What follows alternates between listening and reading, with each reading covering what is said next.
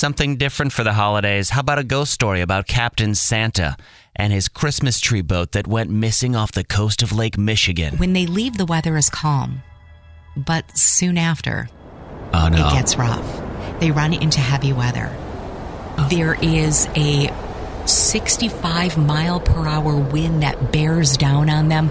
The temperature drops 40 degrees. Holy crap. And during the time, it goes from rain to clumps of heavy snow that are falling all over the boat. Well, I put some production work into this one. My friend Anna from Gothic Milwaukee joins me this week to tell the story for a Riggs Off the Radio podcast. Happy holidays. The following may contain adult content. Listener discretion is advised. What you're about to hear is the inside leftovers from Riggs's brain throughout his day. Since you probably hear everything that happens on the radio, and this is the stuff that happens off the radio. Riggs Off the Radio. Now here's your host. Welcome to a Riggs Off the Radio podcast, a special Christmas edition of Riggs Off the Radio. So I brought in my friend Anna from Gothic Milwaukee. Hello. Hi, I am super excited to be here with you to get very spooky during the Christmas season. You came on the show on Halloween, and you know a plethora of information about haunted things around Milwaukee, Wisconsin, and you've written a whole book about it. What's the name of your book again? Please self-plug that. Milwaukee Ghosts and Legends. Yeah.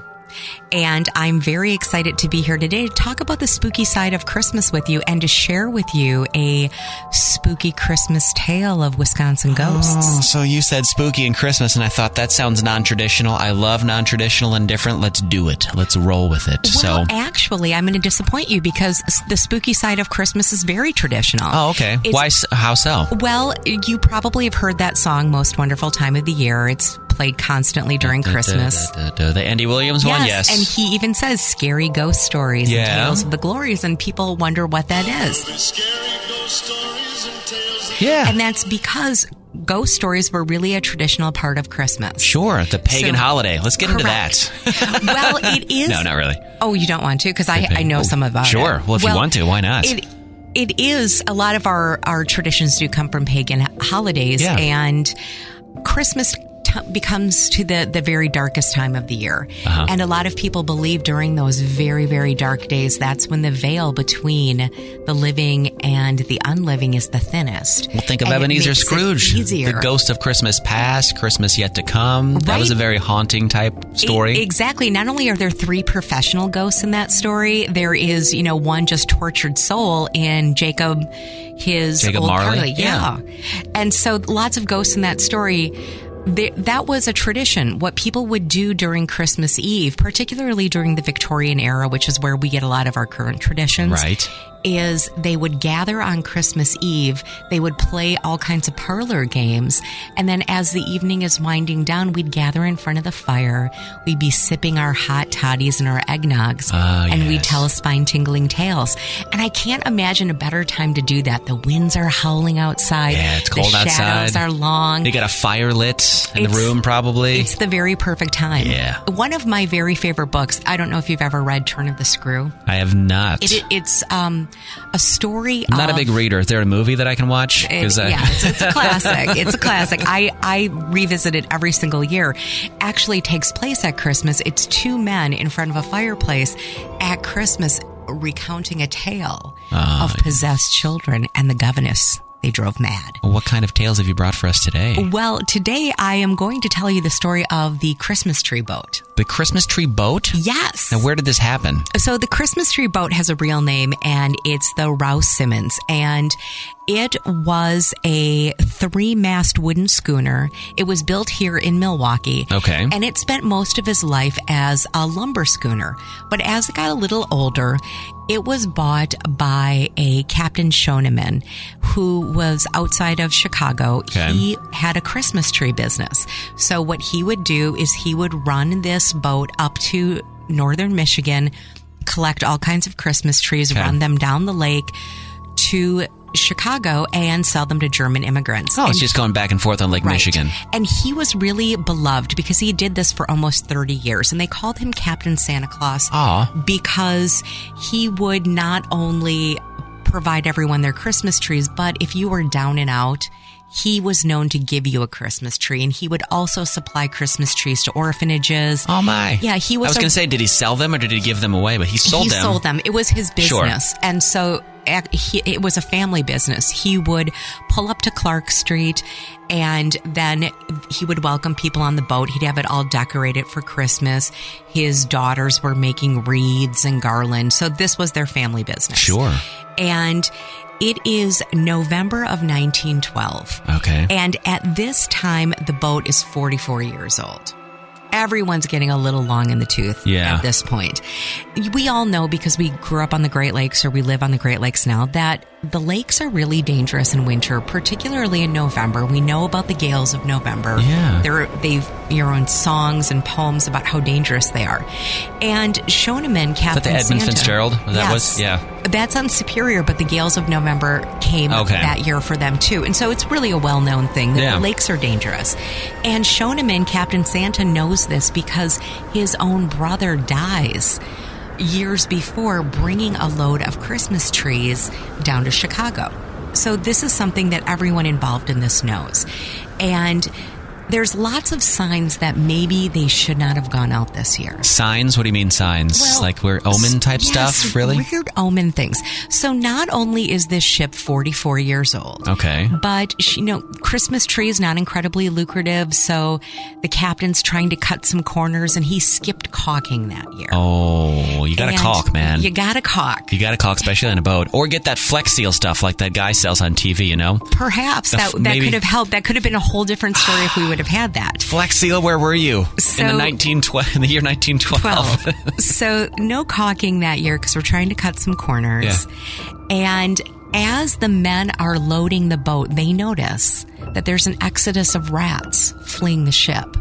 And we might think that that's great because nobody wants to sail with rats, but actually that was a very bad sign. Rats are intuitive. Rats are extremely good sailors because they are really tiny and they're getting into all the narrowest parts of the ship. So they're likely the first ones to know if there's leaks. So they're saying, we're getting the hell out of here. Right. So a bunch of rats get off and the sailors notice that, and then they count themselves on the deck and they notice there's 13 of them. And that doesn't sit well with them, and the calendar says that it's Friday. Oh, and no, Friday the 13th. It's not Friday the 13th, but Friday is the very worst day to begin a journey to sailors.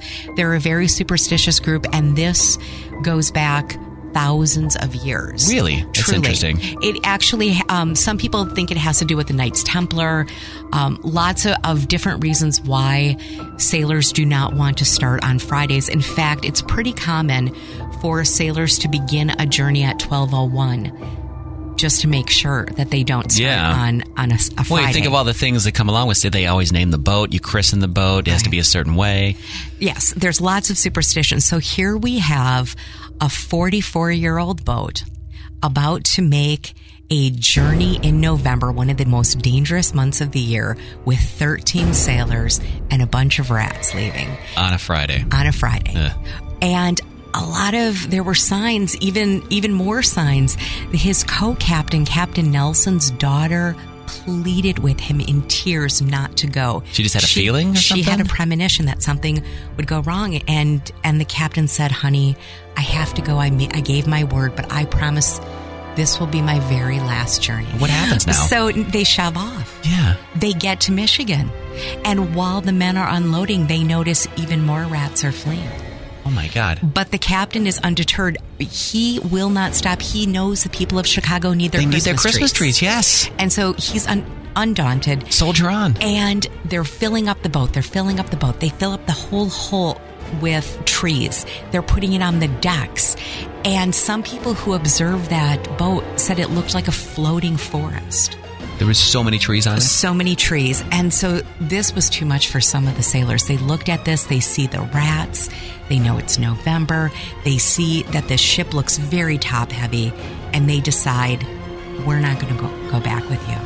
They decided to buy their own railroad tickets and get back to Chicago that way. And that was an extra big deal because you don't get paid for half a journey then. No. So you have to complete the journey to get money. So they're losing money on it. Yeah, they're forfeiting all that cash they would have gotten. But something in their hearts told them don't do it. And so the team thought, well, we've got extra room now. And they welcomed in some passengers and some lumberjacks that wanted a ride to Chicago. So when they shove off, no one knows for sure exactly how many people were on the boat. Could have been somewhere between 16 and 23 is what people commonly think. And when they leave, the weather is calm. But soon after, it gets rough. They run into heavy weather. There is a 65 mile per hour wind that bears down on them. The temperature drops 40 degrees. Holy crap. And during the time, it goes from rain to clumps of heavy snow that are falling all over the boat. It's caking on the men, it's caking on the trees, and soon everything is ice covered. Oh my God, I can imagine. The first time, how freezing that must be on Lake Michigan. Yes, and not only that, but they're having 40-foot waves of water dumping on this boat. They are in tremendous distress. The first time anyone catches a glimpse of them, they are in Kewaskum, well, just off the shore, and they're sending out a distress signal. And the Coast Guard sees that, and they send out a gas-powered lifeboat to help this boat. Great. They're getting closer and closer. They're within 1,000 feet of the Christmas tree boat, and suddenly a snow squall happens. And that is when there's tremendous wind and snow, and it becomes a whiteout condition. There is zero visibility. So they can't see him anymore. They can't see anything. Oh, my God. And they hunker down in this lifeboat, and when this squall passes, the ship is gone. It's vanished? It's vanished. It's not on the horizon. It's not in the water. It's not anywhere. Holy... There's no debris or anything? Nothing floating? No trees floating? No nothing? The only sign that this was ever here comes a few days later. In Sheboygan, there is a message in a bottle found, and it's sealed with a piece of pine wood. And when they read the message, people think that it's from the captain, and it says, Friday. Goodbye, everyone. I guess we are all through. During the night, the small boat washed overboard, leaking bad. Invid and Steve lost too. God help us. And it was just that message, and then occasionally trees that would wash up on the beach. Oh, that's in so creepy. Two Rivers. And these trees were still green. And so people would find them on the beach, bring them home, and decorate them. And when they stopped being green, people would take these trees and then they would cut pieces of wood out of them to make Christmas ornaments, always saying Captain Santa was still making his deliveries. And then there's just a few more traces that happen. In 1924, strangely, they find his wallet. The Captain Santa's wallet washes up. What? Yes, and it's found by a fishing boat named Reindeer. What? I know. So strangely, it is completely preserved. This oilskin must have been great. They send it down to his widow, and his widow ends up dying in 1933. And you know that the lake never gives up her dead. No. So his body, none of the bodies were ever found. But Mrs. Captain Santa, Mrs. Schoeneman, is buried in Illinois, and she has her gravestone, and next to it, a very modest stone with an evergreen engraved on it to honor her husband. And they say when you go visit that grave, the scent of pine is all around it, despite there being no pine trees near her grave. It just smells like Christmas around his, like pine trees around there. That's amazing. And that is where this story ends until 1971. Now what happens? When they finally discover that wreck. They found it? Divers find the wreck of this boat in 1971. It's off of Two Rivers. And they discovered that what probably happened was the steering broke off, and that's why they couldn't get themselves closer to shore. Oh, to that lifeboat that was coming for them, I guess? Right above their steering wheel. You know, an upside-down horseshoe that people hang for good luck. Yeah. But we're not sure when this happened, but one of the nails was removed. And so it was facing down. Oh, no. With the luck running out. Running out of it. Oh, yes. For the Christmas tree boat.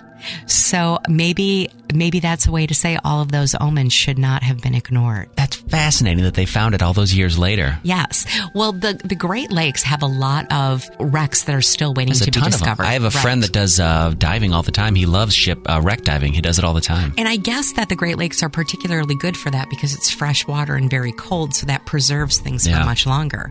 One of my very favorite stories is the story of the Shikora, which is another boat that vanished without a trace on the lake, and that's yet to be discovered. Really? That was a multi-ton ship. I find that kind of thing fascinating because we just don't realize the scope of the lake and all of the secrets she still has to tell us. Yes, she does. I've been on rough waters before. I went through the Drake Passage going from South America to Antarctica last year, which is really treacherous seas. And we were on the 6th level of this cruise ship, and the water was so rough. The water was rushing up to the 6th balcony. It was, oh my goodness. It was insane. Terrifying? I've never been in a situation that terrifying before. I was okay. I wasn't seasick. My wife was a different story. Sure. But again, we were on a modern cruise ship that was built for this. I wasn't on a 40-year-old wooden schooner, for crying out loud. Right. So I can only imagine what that was like. Yes, because these people, they would have been on deck when this was happening. And when the 40-foot walls of water were completely washing over the boat. Yeah. And these people were soaked, they were frozen, they were terrified, and they had no way out. Captain Santa. R.I.P., man. That's a crazy story. Well, thank you for letting me share it with you. Well, of course. I didn't realize there was so much history around Christmas, around a man that was trying to bring so much joy. And look. Yes. He was so stubborn that he ended up getting himself, I guess, killed, kind of, in a way. Well, I think that there's a lot of truth to that because there were a lot of omens. It ends up that the storm that they got caught in actually did have hurricane force winds, and it was called the storm of the decade. But there were a lot of signs that this wasn't the right time to go. And other tree sailors were not going up to get the trees because they felt it was too dangerous. But Captain Schoenemann also had some financial problems at that time, so he might have been extra motivated to get those trees. Where can people get more information on this story? Was this one of the ones that is in your book? It is not one of the stories in my book. This is just a fun holiday story I love to share with you. Nice. Well, your book, again, if people can find it on Amazon, they can get it in Milwaukee locally. Yes, they can. If they want an autographed copy, they can go to gothicmilwaukee.com, and I'm happy to write anything they want because that's what I do. Yeah. And the book is Milwaukee Ghosts and Legends. Anna, thank you so much for coming in again. Well, thank you so much for having me. I'm really excited. See, if you know somebody that loves ghost stories, especially somebody from Milwaukee, Wisconsin, it's a great book to get them. Milwaukee Ghosts and Legends. Get it at gothicmilwaukee.com. That's it for me. I'll talk to you in the new year. More Mental Health Monday podcast coming your way and whatever else happens to pop into my brain with Riggs off the radio. I appreciate all of your support and your love over 2018. Talk to you next year. I hate that joke. Talk to you next time. Make good life decisions, okay?